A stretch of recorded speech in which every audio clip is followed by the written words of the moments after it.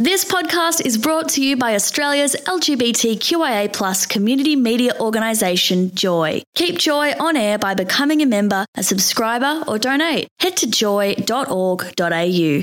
Joy, a diverse sound for a diverse community. The Informer Daily is recorded on the lands of the Wurundjeri people of the Kulin Nation. At Joy 94.9, we'd like to pay our ongoing respects to elders past, present and emerging. The Informer is funded in part by the Community Broadcasting Foundation, cbf.com.au, and of course, the members and donors of Joy 94.9. This is the Informer Daily for Friday, the 1st of May, 2020. I'm your host, Arian Potts.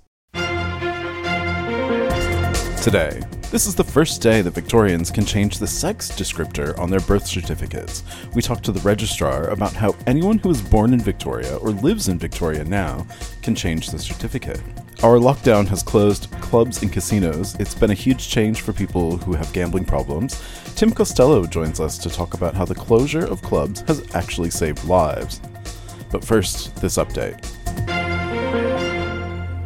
This is Dee Mason with the Joy 94.9 COVID-19 update for Friday, the 1st of May. American intelligence agencies have concluded COVID-19 is neither man-made nor genetically modified, but they're still examining its origins. These findings come as President Donald Trump and his allies continue to speak about the unproven theory that the virus came from a lab in Wuhan. The president has been upping his anti-Chinese rhetoric in recent days, accusing the country of not warning others about COVID-19 and failing to contain its spread. Russian Prime Minister Mikhail Mishustin says he's tested positive for COVID-19 and will hand over his duties for the duration of his self-isolation period. The primary role of the Russian Prime Minister is to oversee the economy and answer to the President. In Russia, there have been over 100,000 cases and 1,000 deaths. Australian Defence Force personnel deployed in the Middle East have tested positive to COVID-19. The Department of Defence says they started testing after local contractors were found to be positive. The 5 Defence Force personnel are all asymptomatic and have returned to Australia. 4 are in Darwin Hospital for monitoring and the 5th is in quarantine in Brisbane. NRL team, the New Zealand Warriors, expect to get a travel ban exemption from the government to allow them to travel to Australia before the start of the season, scheduled for May 28th. The NRL will be the first professional sporting league in Australia to resume amid COVID-19 restrictions. The New Zealand Warriors have already arranged to complete their mandatory self-isolation in Tamworth. 2 AFL players have been fined by their club for breaking social distancing restrictions despite being cleared by police of all the charges. Luke Ryan and Jason Carter, both of the Fremantle Dockers, were given $3,000 fines by the club and must complete community service work after attending a gathering at a private residence. Fremantle CEO Simon Garlick says players at the club must be held to a higher standard than the general public, which is why they're being fined despite not breaking the law.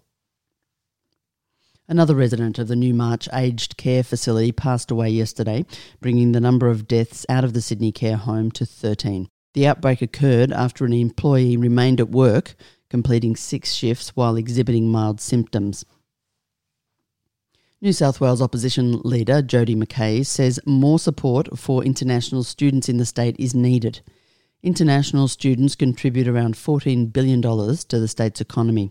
New South Wales is the only state not providing assistance to international students. South Australia is considering reopening playgrounds and removing limits to funeral attendance as part of its easing of restrictions, which should be announced in the next few days. Pressure has been mounting in the state to let go of the strictest restrictions, as it's been over a week since the last diagnosed case of COVID-19. This is the Informer Daily on Joy 94.9 and across Australia on the Community Radio Network.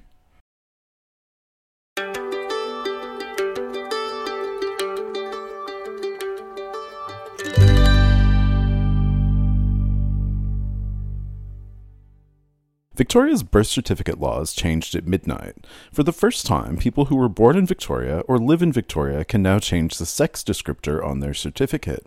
There's also an option for people from other states or overseas. I spoke to James Lawson, the Registrar of Births, Deaths and Marriages, about the changes. There have been big changes for some people for birth certificates that went into effect today. What can you tell me about that?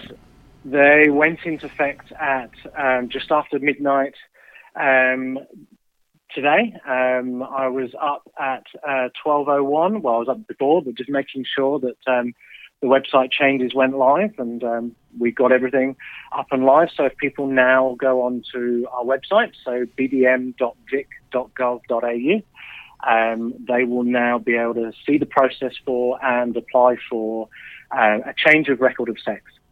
So legislation was passed last year, but it comes into operation today. Previously, for someone to change their sex on their birth certificate, they would have had to have gone through sex affirmation surgery. That was the previous legislation. As of today, there is no longer that requirement for sex affirmation surgery. Well, if you want to change the gender on your birth certificate, what's the process? So, as I recommend, go to the website, bdm.vic.gov.au. You'll see 4 application forms there. One is if you are an adult born in Victoria. Another is if you're a child born in Victoria. And for people who are born in Victoria, we change the birth registration. So in effect, we will issue you a new birth certificate with the sex updated. For people born outside Victoria, there is the ability to apply for what's known as a recognised detail certificate. Now, certainly my recommendation would be for anyone born outside Victoria would be to first go and see what, if they're born in Australia, what their state and territory allows and will enable, or if they're born overseas, what their country of birth allows, enables, and if they can change their birth registration to update their record of sex, then they can do that. But if they can't, or if they would like something that's a Victorian certificate or recognition of some sort, they can apply for that recognised details certificate. So click the link. You can read the instructions and download the form. Essentially, I'll take you through, say, an adult born in Victoria. Yeah. If you download the form, that will ask you for some basic standard details on any form, your name, your date of birth, just so we can verify who you are. It will then ask you to nominate the sex descriptor of their choice, of your choice, and that can be any sex descriptor. There's no there's restrictions in terms of things like obscene or offensive names and those things like that. But other than that, people can freely choose a descriptor. They then need to complete a statutory declaration. And as part of that declaration, it's for them to confirm that the sex that they have nominated is their sex.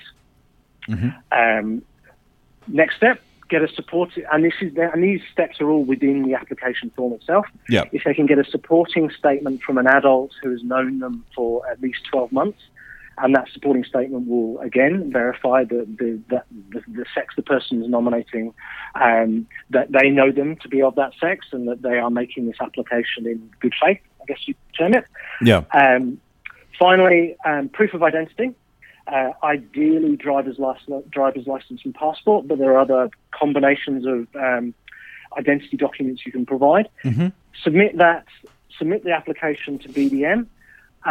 At the moment, because of COVID-19, our call centre and our service centre are closed, so we're doing everything through email and online. So the email address is listed on there, but if they submit that through that email address, if the application is compliant, if everything is there that we need to do, then we'll have that completed within 4 weeks. Noting particularly COVID at the moment, then sort of turnaround times are sort of changing that on a daily basis. But within 4 weeks, you should receive your updated birth certificate with the sex that you've nominated detailed on it. How much does it cost? For a Victorian adult born, $110.50. And for someone who is born overseas? It's actually $110.60 for someone born overseas. The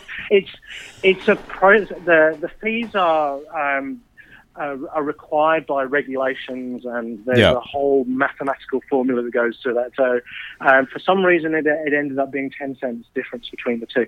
The other thing I'd like to point out at this point is we know from experience with our old processes that people often change their name at the same time as changing their sex. Yeah. Those are two separate application processes, but if someone submits both forms at the same time, we will only charge the one fee. It's exactly the same fee for change of name, $110.50 Gotcha. for Victorian form. But if they submit both applications at the same time, because we're only having to go into the record once, the work isn't double to do the two forms at the same time. So we're only going to charge the one fee. Oh, that's nice to hear. What's the process for a child to have their birth certificate changed? So the process for a child is largely the same as what I've just described for an adult. The slight difference, the form looks differently. We do ask that the child, that there's a sense that the child consents. If the child is over 12, there is space on the form for them to complete a statement themselves. Certainly for children under 12, well, for all children, for anyone under 18, there is that's a similar supporting statement as there is for an adult, but we ask for the supporting statement it's to be completed by a relevant person. Now that is quite broadly defined. So the legislation talks about the relevant person being a doctor or a psychologist, or another class of person. And certainly in the development of this, and talking particularly to young people around what they felt was important as part of this process, and particularly ensuring that it wasn't a medicalized process, because the whole point of this change is to move away from that medicalization approach. And so the message that came clearly back is that they want someone who they trust to be that supporting person. So what we've done at the moment is it has to be a person other than their parent and guardian who has known the child for at least 12 months. And that supporting statement will include a statutory declaration as well, saying that in their view that the child is able to consent and does consent to this change, and that the sex descriptor nominated is the correct sex descriptor for that child as well. Other than that, obviously, the application itself is completed by the parent or guardian, not by the child. But there's those added things about just ensuring consent and best interest. Yeah. It's somewhat controversial with some people, but let's say you go through this process and then after some time you realize that the descriptor you picked isn't quite right, or you want to change something. How can that be done? So the rules around this is that you can change your sex descriptor once every 12 months. So look, we understand, like, way back when originally a birth certificate always was a point in time document. It reflected the circumstances at birth. We acknowledge and understand that actually today more than ever, it's not a point-in-time document. It is, and birth certificate in Australia is the primary and cardinal identity document for those born in Australia. It is used for a wide variety of purposes. You use it to access government benefits, to get a driving license and passport. You're standing in front of someone and presenting this document to them on numerous occasions, and therefore it's got to be legally correct, but it's got to represent who you are. It's got to represent your identity as you are presenting it, not just your identity 30 years ago or even 12 months ago. And we do understand that things change over time.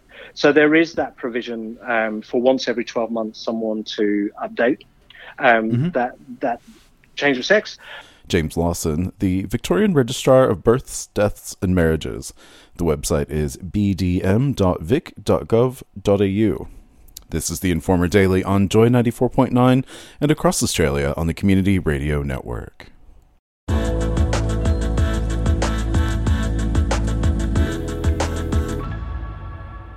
Lockdown has meant that pokies, clubs, and casinos are closed. It's meant a huge change for people who have gambling problems. Tim Costello from the Alliance for Gambling Reform spoke to me about what's happening. What got you involved in gambling reform? So I, in the early 1990s, was working as a lawyer in St Kilda, and a client who had a business, good marriage, who didn't smoke or drink, who'd never been in trouble with the police, came to me for legal help. She had lost everything. She had got a new job and stolen $60,000 from her employer to feed a pokies addiction. Pokies had only been in the state for a year. And I represented her, but she got 4 years in prison. And I visited her in prison. And I remember saying to myself, how does a person who's never been in trouble with the law, who hasn't had even any other addiction, suddenly in middle age, become a criminal and go to prison for 4 years? And I started researching and discovered that these pokies are built for addiction. They are predatory machines. Rather than blaming the individual, gamble responsibly, as the message is, it is the machine.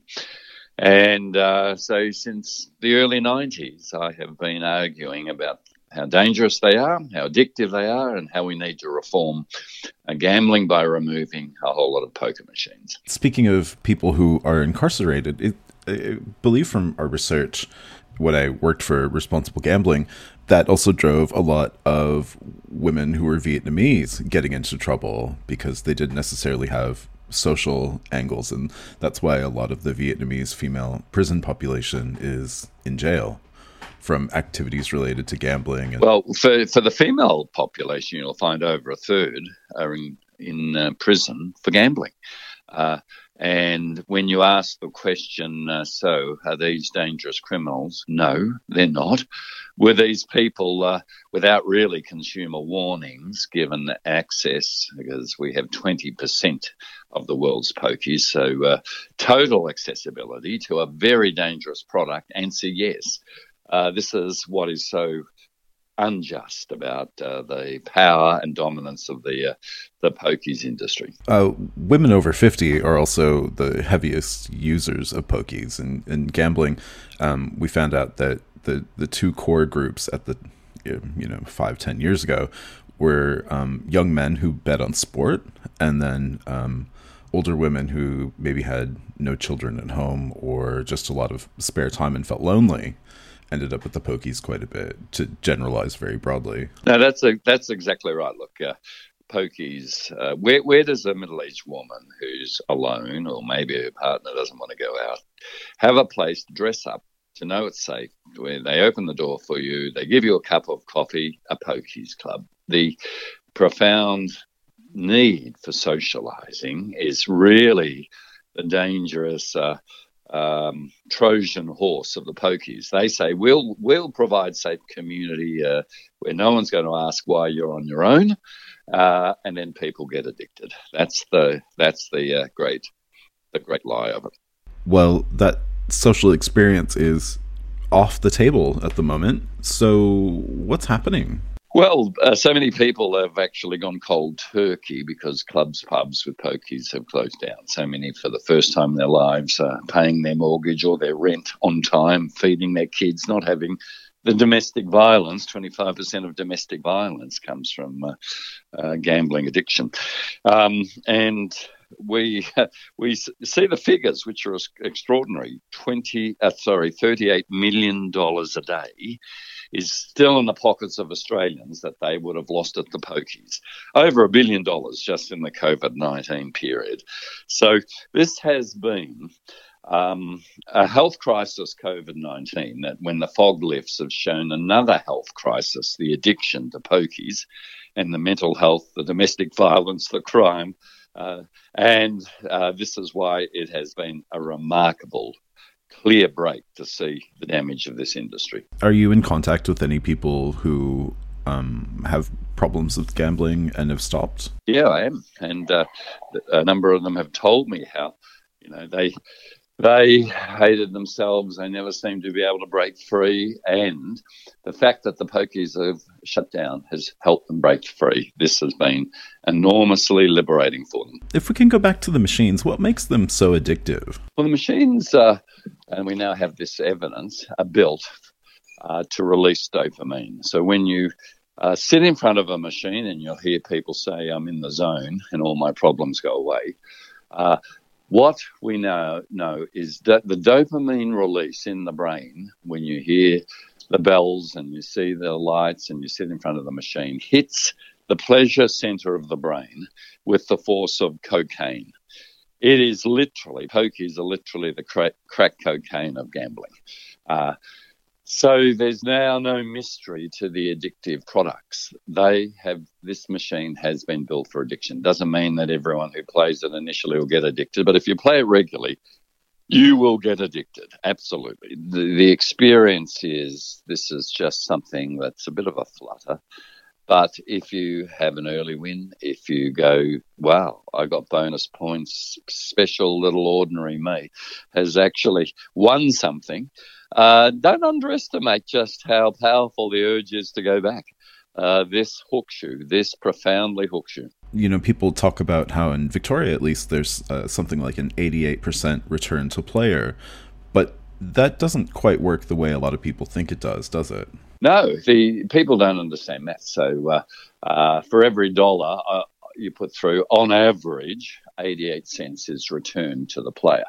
But that next dollar you're putting through is only effectively 88 cents, and you lose another 12 cents.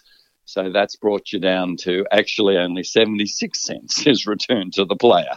So because you just think you're starting again, the machine wired to actually strip you is going to win. It is always going to win. There will be moments of up and down, but you will not only lose, you will lose with enough hope that you came close. Why does the pyramid on the fifth line that you need to get a jackpot always stop just above or just below the line? You actually won or lost in that nanosecond you push the button, but it's rigged. It's rigged so that the excitement builds and the pyramid on the fifth line for the jackpot will go up and down, and then it'll just be one below or one above the line. This is a fix. This is actually a fix to get the dopamine released, to get you addicted. This is appalling how literally the best psychologists have worked out with the gambling industry how to keep you hooked. I wonder if people think that it's sort of like in the old, 3-reel one-armed bandit days, because if you did see the winning one just one off, that was a mechanical thing, whereas pokies can be programmed to do all of that, as you've said. So the shift is quite profound. When they were coin-operated and mechanical, they couldn't do a lot of damage. The shift to digital, where in Victoria you can load up $5,000 in one go, really is I liken this to the American situation where the right to bear arms was a ball and musket rifle. And that same right to bear arms is fought when it's semi-automatics. Now, America's blind spot is guns. Our blind spot in Australia is actually gambling. We have the greatest gambling losses per head. But the technology argument with guns is very interesting because just like ball and musket, same freedom, right to bear arms, semi-automatics, we went from coin-operated to digital poker machines, which, like the semi-automatic, are unbelievably fast and dangerous and predatory. With the same argument of industry, people just have the right. This has been a parallel, and it's no surprise that New South Wales clubs go to an NRA conference and there they learn, always blame the person, never the gun. And they come back with that slogan, gamble responsibly, that they sell to state governments, blame irresponsible individuals. No, it's the machine. So where do we go from here? Well, the ACT Chief Commissioner, Andrew Barr, has shown the way. So he's now offering $12,000 per machine to buy them back and retire them in the ACT. We're calling on other state governments to do the same. We've got to get pokies out of the system. There's too many of them. They're too accessible. They're too dangerous. And we aren't holding our breath. State governments are addicted to the easy revenue, utterly irresponsible when you think that a state government license is to be issued to protect people. That's what the state government exists for. In fact, the state governments are using it to top up their budget, notwithstanding the suicides, the crime, the mental illness, the depression, and domestic violence. But we are calling on state governments to do what the ACT has done. And we call on your listeners to sign our petition to actually ask Dan Andrews to get into line with Andrew Barr and the ACT. Do you think that the economic damage from pokies outweighs the economic benefit that goes into the state budget? Because, like, we're talking about, they get a certain amount of money, but then, family violence and all these other things take out from another budget line. No, we have the figures on that. We've had 2 Productivity Commission reports, 1999, 2007, and they found that overwhelmingly. The social cost, economic cost is far greater. We find it virtually impossible to get state governments to update that and do gambling-related crime or gambling-related mental health or domestic violence. They don't want to know. They literally do not want to know. And this is a big statement, but I'm going to make it. For a long time in Australia, actually, clubs, hotels, the gambling industry has run politics. When you look at the level of political donations from Crown and from those clubs and hotels to both sides of politics, this explains the mystery of when an overwhelming majority of Australians, certainly Victorians, want the pokies gone. Every survey, you just have clear public opinion saying we hate them, get rid of them. Why in a democracy does the majority not get its way? Why? Because of the capture of political parties by the dollar of this industry. That's why I say they rarely run politics. That was Tim Costello from the Alliance for Gambling Reform. That's all for us this week. I'd like to thank Dee Mason, Emily Johnson, Nicholas Kamenyu-Sandry, Dina Curie, Toby Halligan, and Frock Hudson for their production help this week. I'm your host, Arian Potts. We'll be back on Monday. Mahalo.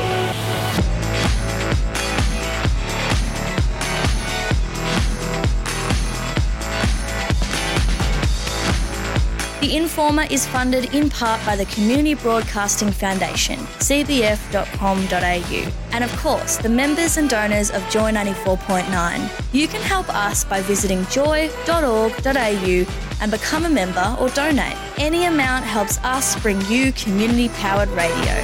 Thank you.